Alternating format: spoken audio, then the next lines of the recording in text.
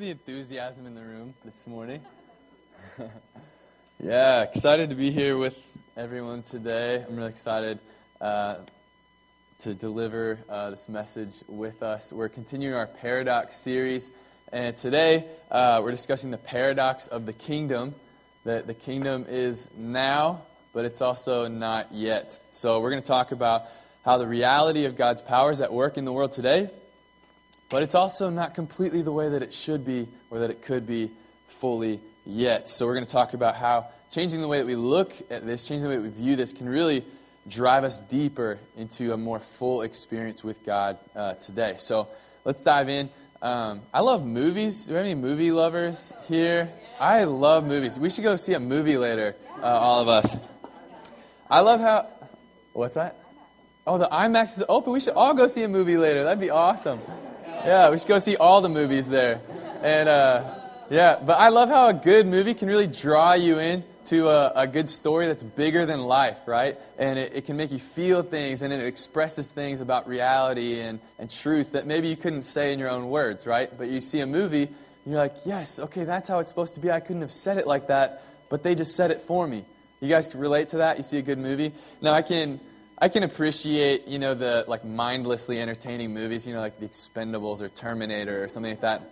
But most of the movies that would be on any sort of top 10 for me, the ones I really gravitate towards are the ones that express things that I long for. Inside, I'm like, man, yes, that's the way it's supposed to be. Maybe it's showing the way the world could be, or the hero lives in such a way that, man, I wish my life was like that. How come I can't live like that? For instance, the classic war movie, Saving Private Ryan. Have you guys seen that movie? Yeah, the main characters, they live with such courage, with such self-sacrifice that, at the end of the movie, I'm like, man, what would I do if I was in that situation? Would I have what it takes to stand up and do what was right in that situation, or would I fall under the pressure? There's something that they do that I long for, right? And how many of you guys like Pixar movies? Pixar movies? Or a little reminiscent picture. Do we have that picture? Yeah, we do. Yeah. So everyone just start crying for your childhood right now. I love Pixar movies because they're these cartoons that have very little bearing in reality, right? And it's there's no one sees talking, toys and stuff in real life, right? But you're crying at the end of a Pixar movie because you can relate to it in some way, and it expresses something that you feel all the time or that you can relate to, and it's yes, that's the way it's supposed to be, right? You may watch Toy Story, and you're nudging your spouse or your friend, how come we can't be like Woody and Buzz Lightyear? You would never do that for me, Or you're not crying at the end of Up because you're finally someone else with a house that has balloons to fly to another continent, finally I can relate to someone. You're no, it's this guy has gone through pain and suffering, but walks through it to find joy in life at the end, right? And you're yes, that's how it's supposed to be right there. I can relate to that, right? So you have these crazy things. And in similar ways, people get sucked into romantic movies. And while I think a lot of it's over-glorified and unrealistic in many ways, there's still a sense of yes, that's the way love is supposed to be. Why is it so hard when I try to love people? Or how come no one loves me? When am I going to find my Ryan Gosling? Come on. Right? We're all thinking it. I just said it, okay? In the same way, God gives us a taste. He gives us a glimpse of what life could be like. If you have any experience with God, if you've come to Christ in any way, you have this experience, right, that God has done something in your life. He's changed you in some way. He's maybe done a miracle in your life, brought some breakthrough in your life, and you're man, this is awesome. But then you wake up the next day, and it's okay, it's not like that all the time. That's the way the kingdom of God is like. So we're going to dive into this paradox of now and not yet. So let's talk about the kingdom. Everything in the Bible, if you read through the Bible, everything from Genesis, the first book, to Revelation, the very last book at the end, points to Jesus, points to Him being the Savior of the world, to Him being the one who can make things right. And so when Jesus arrives on the scene, people are paying attention. Okay, what's this guy talking about? What's he going to do? And everything he talks about is about the kingdom of God. And let's look at Mark 1, 14 through 15. This is the way Jesus says it when he's starting his public ministry. It says, Jesus went into Galilee, this area, in Israel, where he preached God's good news. And he says, the time promised by God has come at last, he announced. The kingdom of God is near. Repent of your sins and believe the good news. So what is the good news? Or if you've been around, you probably have heard the word the gospel. The gospel literally means the good news. So what is the gospel or the good news? It's that the kingdom of God is here. Now, if you haven't been around for a while, you're like, kingdom, we use the word kingdom all the time. Like, what is this, like Dungeons and Dragons? Like you have guys who live in their mom's basement playing with swords or something? Like, no, like that's not. The kingdom in the biblical sense is where God's rule and reign is taking place. And if you guys have your bulletins, you guys can take notes, fill in these things. I really want to make this applicable and life-changing for us. The kingdom is where God's rule and reign are taking place. It's the king's domain, or it's where the kingly power of God or authority of God is at work, is active in reality today. Okay? And it's not so much a place. If the kingdom was a place, you could say, oh, well, Manhattan is definitely in the kingdom and Lawrence is absolutely not in the kingdom, right? But it's not how it is. The kingdom is where God's rule and reign is taking place, where the reality of earth looks a lot like the reality of heaven, where the way things are happening here in our daily lives looks a lot like the way God originally planned for it to be, right? And so, it's pretty obvious when the kingdom is not in a place. How many of you guys have worked in like a really toxic like work environment that's like there's petty catfights, there's like inter-office politics, going on. You're like, the kingdom is definitely not in this place. Like, what's going on here?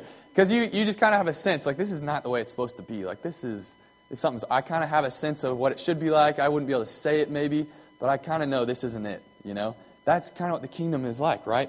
So, on the other side, there's some verses in the Bible that talk about how Jesus isn't going to come back until every people group on the planet has an opportunity to respond to the gospel, right? And so many Christians have made it their goal, hey, we're going to convert every person on the planet so then Jesus comes back, right? And I'm not saying we shouldn't do that. I work with a campus ministry trying to reach campus leaders, right, to reach the world more quickly, right?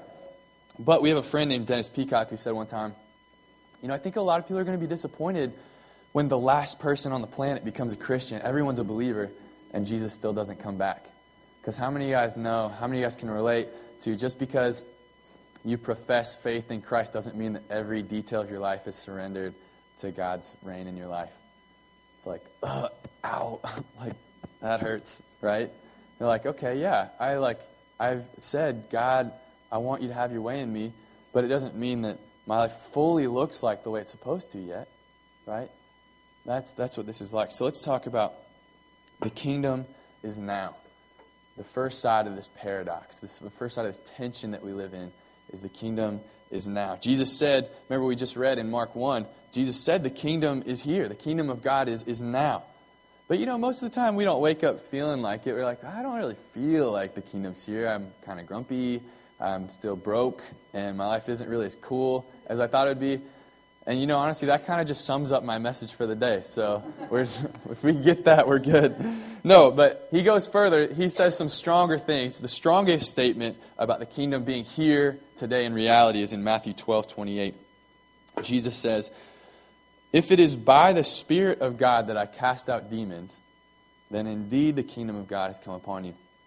Anyone want to take a guess at what the miracle Jesus did most often was? Casting out demons.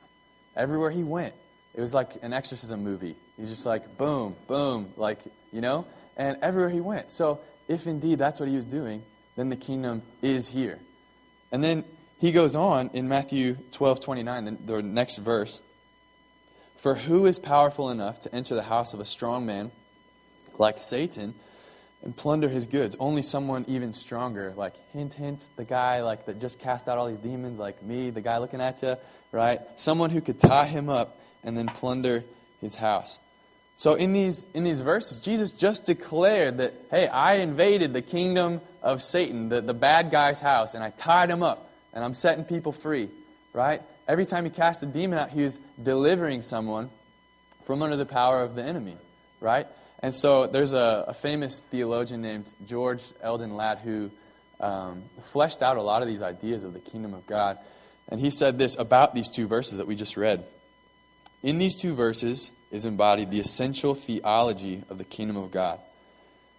Now, that's kind of a big, wordy statement, but instead of waiting until the end of the age to reveal his kingly power and destroy satanic evil, Jesus declares that God has acted in his kingly power to curb the power of Satan. So instead of waiting until the end of history to do something, he said, hey, just now, I just did something. I'm doing something right now. I'm diminishing the power the enemy has in your life now, today. The kingdom is now, right? So what does this look like? Man, some of these baptism videos, that's what it looks like. I love these testimonies. Hey, I was like this. I had a lot of brokenness and fear and anger in my life. And when God took a hold of me, man, he realigned that. He took that under his authority, changed it. He brought healing. He restored it to the way it was supposed to be, right? A different kind of example, last week when we had that spiritual gifts activation seminar in Lawrence with some leaders from Bethel Church in California. Excuse me. And Marcel and I, one of the singers up here, we got to pray for my boss, actually, Rich Lorenzo, who's the president of Call to Greatness in Lawrence. And he had really bad tennis elbow. Anytime he moved it or touched it, he'd have this shooting pain in his elbow. And so oh yeah, let's pray for your elbow. So we just put our hands on his elbow, and it was all right, in the name of Jesus, elbow be healed.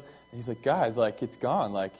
The pain's gone. And he's poking it and stuff. And it's man, it feels great. It hasn't felt like this in a while, right? That's the kingdom now, in the now, changing reality, bringing the power of God to change something, right? In this instance, his elbow, right? Another example, men's encounter about a month and a half ago.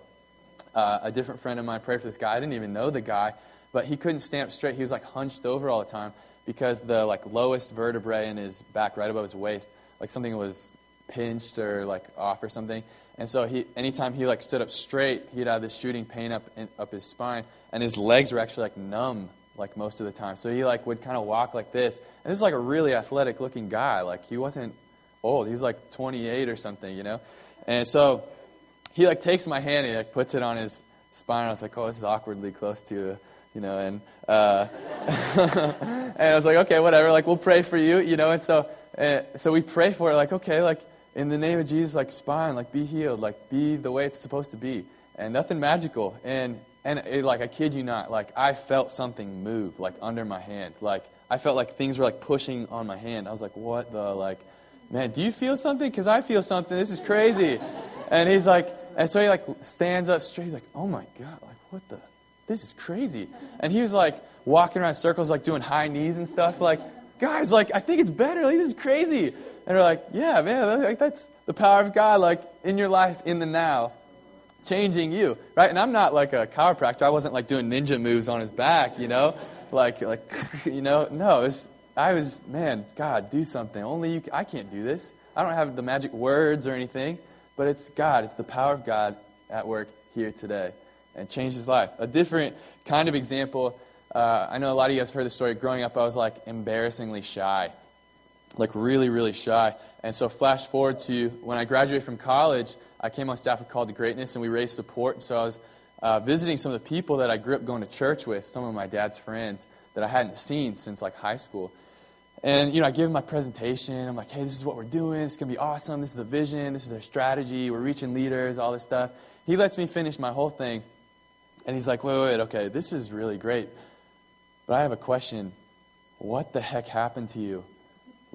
You never said a full sentence to me in your life. And now you're passionately communicating this vision and this strategy that you have for the world, and all this stuff. What the heck happened? And I was I mean, man, God, took a hold of my life, man. I surrendered some stuff in my life, and man, those areas changed as I let God have them. That was the kingdom of God at work in my life, in the now, changing me, right? So me 10 years ago is very different than me now. Right? It wouldn't be the same at all. So I have a few sub-points under the kingdom is now. The first one is the kingdom realigns our lives now, today. It's possible. 3 years ago, I broke my arm, and it was really, really bad. I had the whole, S curve going on, in my wrist. You look at it, it was like this.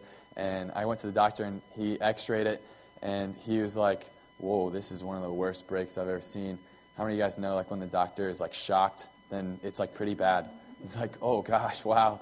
And, but it was broken in 6 places, my wrist. And but he's like, this is bad, but we can fix it. Like, so I went into surgery the following week. I got a titanium plate put in. I had some screws put in. 3 months later, it's like nothing ever happened. It's like I never broke my arm. I mean, you have a scar that's fading, but it's like, dude, nothing happened. In the same way, the kingdom realigns our lives just like that. When we interact with God, He identifies things in our lives. He's like, hey, that's not right. That's not the way it's supposed to be. Let me reshape that the way it's supposed to be. For instance, He sees our selfishness, right? And He's like, ooh, that's not the way I made you. I didn't make you to be like that. Let me realign that with selflessness. Let me realign your selfishness with compassion and a willingness to act for people, right? Let me change that. He sees the way we treat people, right? He sees our greed or our lust or whatever it is. He sees our pride, right? How many of you guys know sometimes He points to things like, oh, that's one of the worst breaks I've ever seen. You're like, oh, really? Can you fix it? He's like, yeah, okay, that's really bad, but I can fix it. I can fix that. And in His grace, in His kindness, He takes it in His hands and He gently, sometimes it doesn't feel gentle to us, but He takes it, He reshapes it, He realigns it, right? The kingdom today realigns our lives to with the way they're supposed to be, right? So if indeed Jesus casts out demons by the Spirit of God, then the kingdom is here today in our midst. And guys, Jesus has tied up the bad guy, and He's setting people free, and He's delivering back the things that the enemy stole from you today. And that's my next point. The kingdom takes back what the enemy stole from you today. Now, you may be like, what? Like, Satan hasn't stolen anything from me. Like, he doesn't walk into your house and walk out with your TV or your wallet or anything like that, right? But he steals stuff from you. He steals stuff from us all the time, right? For example, you were made to walk in boldness, but you don't walk in boldness all the time, right? Because Satan convinced you that you're not really good enough, that you don't have what it takes. Or if you're a Christian, the Bible says, hey, if you're a Christian, you have the Spirit of God living in you, and you can do anything if you believe. But you don't live like that because Satan convinced you of the lie that, hey, the Spirit of God in you, that's really not enough. Or you're not doing it right, or you're whatever it is, you just believe this lie. He's stolen your boldness from you, right? In a similar way, he takes away your hope. He steals your hope when he gets you to believe, hey, like we were at this conference last week, and he was telling us about this, like Satan often gets us to believe there's something uniquely wrong with you, right?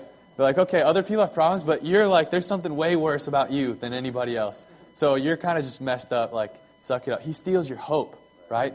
Or he steals your hope when he gets you to believe that God just doesn't really care. Like, He doesn't really want to act in your life. He could, but He doesn't want to. He doesn't want to act in your life. Or the mistakes you've made in the past, they're just too bad. You're scarred forever. You just got to suck it up and kind of stick it out, right? He's stolen your hope. He steals our opportunities to grow. This one hits close to home for me. When we believe the lie that, hey, the people around me, they can't really teach me anything, right? I should be teaching these people. Like, what do they know, right? Or if you're a Christian, it gets you to believe, hey, you don't need the church. You don't need community. You don't need the people of God in your life to become everything God's made you to be. He's stolen your opportunity to grow and be who God's made you to be when you believe that, right? Last example, he steals your joy when he convinces you that your happiness is dependent upon your circumstances. Like we sang in this last song, doesn't matter what I feel, doesn't matter what I see, my hope is in the promises of God. Hey, I'm having a really horrible day, but I can still be a powerful person. I can still have joy. I can still have hope for the future. Because I'm a powerful person. My life isn't reflected about the things around me, right? So the kingdom is now, here today for us. So why do we need to know this? You might say, hey, I'm a Christian. I've been a Christian for 5, 10, 20 years or whatever. And man, I've seen some cool things happen, and I'm feeling pretty good about it, you know? And man, if we don't get this today, that the kingdom is now, even if you're not a Christian, wherever you're at, whether you've been in church your whole life or not, if we don't get this, the kingdom is now, we can miss out on so much of what God wants to do in our lives. If we don't, man, our experience of God, of our life, our perception of other people, is going to be so far diminished from what is available.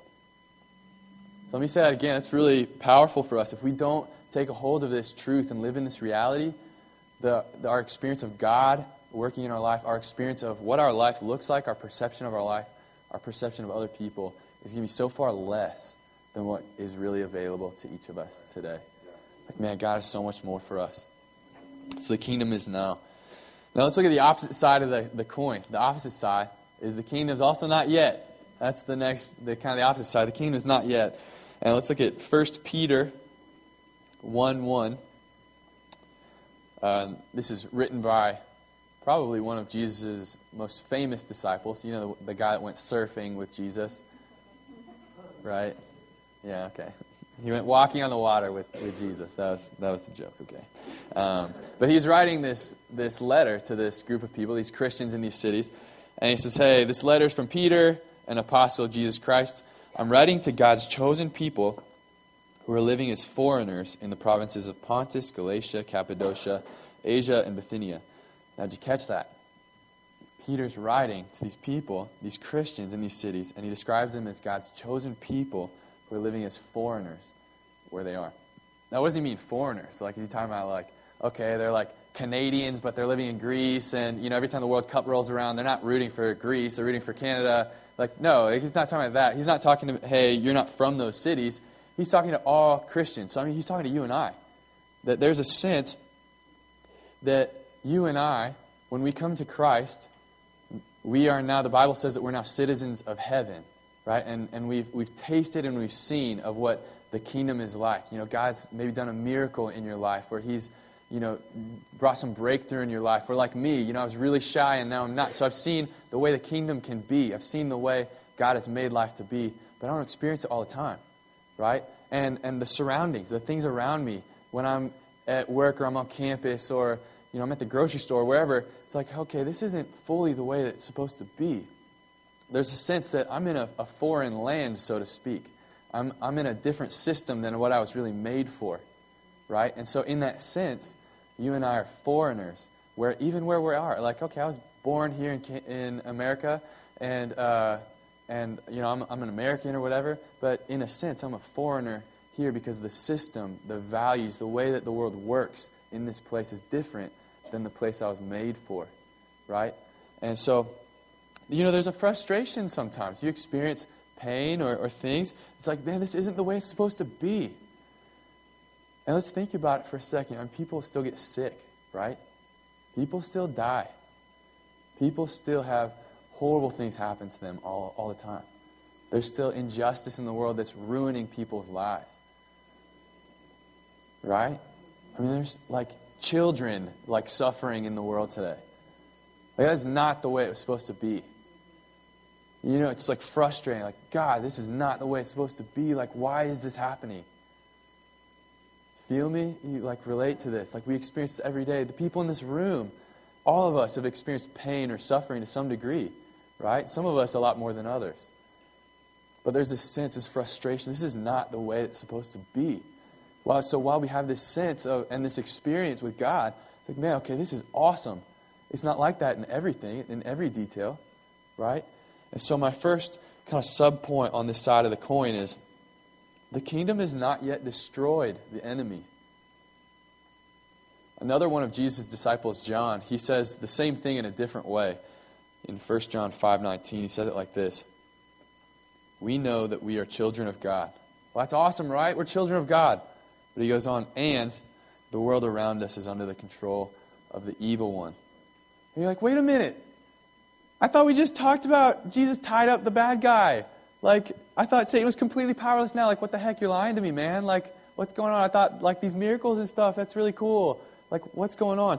And Satan's power, think back about that quote we looked at, or George Eldon Ladd, he said, Satan's power has been curbed, which means it's been severely diminished. He hasn't been completely destroyed. Jesus does actually have all authority. You read Matthew 28, Jesus says it himself, I have all authority in heaven and on earth. I can do whatever I want, right? But that doesn't mean that Satan has been completely destroyed yet. You see, at the first coming, when Jesus came, he was born, you know, we're about to celebrate Christmas. He came, and Satan's power was limited. And at the second coming, like the end of history, when Jesus comes back, right? The second coming, that's when the enemy will fully destroy. So here we live in this kind of limbo area. Okay, like his power's been limited. He can't do whatever he wants, but he's also still there, right? He's also still there trying to like speak in my ear, trying to get me to believe things that aren't true, right? And so his power, he can't like, you see horror movies, you see people like floating around on the ceiling, like he can't do that to you unless you let him do that to you. And so his goal is just to convince you you can't do what God has made you to be, so that you will check yourself out of the game. It's like you're at a basketball game and the player comes to the coach, put me on the bench, like I don't want to play anymore. It's like, what player would ever do that? Well, if they don't believe they have what it takes, then they're going to be like, coach, don't put me in. In the same way, Satan's doing that stuff to you. Like we talked, he's stealing your joy, he's stealing your hope. When he does those things to you, when you let him steal those things from you, you're taking yourself out of the game. You're putting yourself out of commission, in a sense, rendering yourself useless for what God has made you to do and to be, right? So that's the power that the enemy has. He can't, put voodoo magic on you or anything like that, but he can convince you of things that aren't true, and you limit what you allow God to do in your life. So he's still running around. So the kingdom has not yet destroyed the enemy. My second point under this side is the kingdom has not yet fully reversed the curse. The kingdom has not yet fully reversed the curse. When Adam and Eve sinned, they rebelled against God. They brought this curse on not only themselves. We experience pain and stuff, but the earth is also experiencing pain. Natural disasters, hurricanes, they destroy stuff, right? That's because of the curse. Well, we still have those. We still have those in the world today, right? But God's ultimate plan is to reverse those things and bring it back, all of creation, physical, world, us as people, our experience, back to the way it was supposed to be in the garden, right? And it hasn't been fully happening yet, right? It's happening. We're seeing it, but it's not fully happening yet, right? So we live in this tension, but the day will come.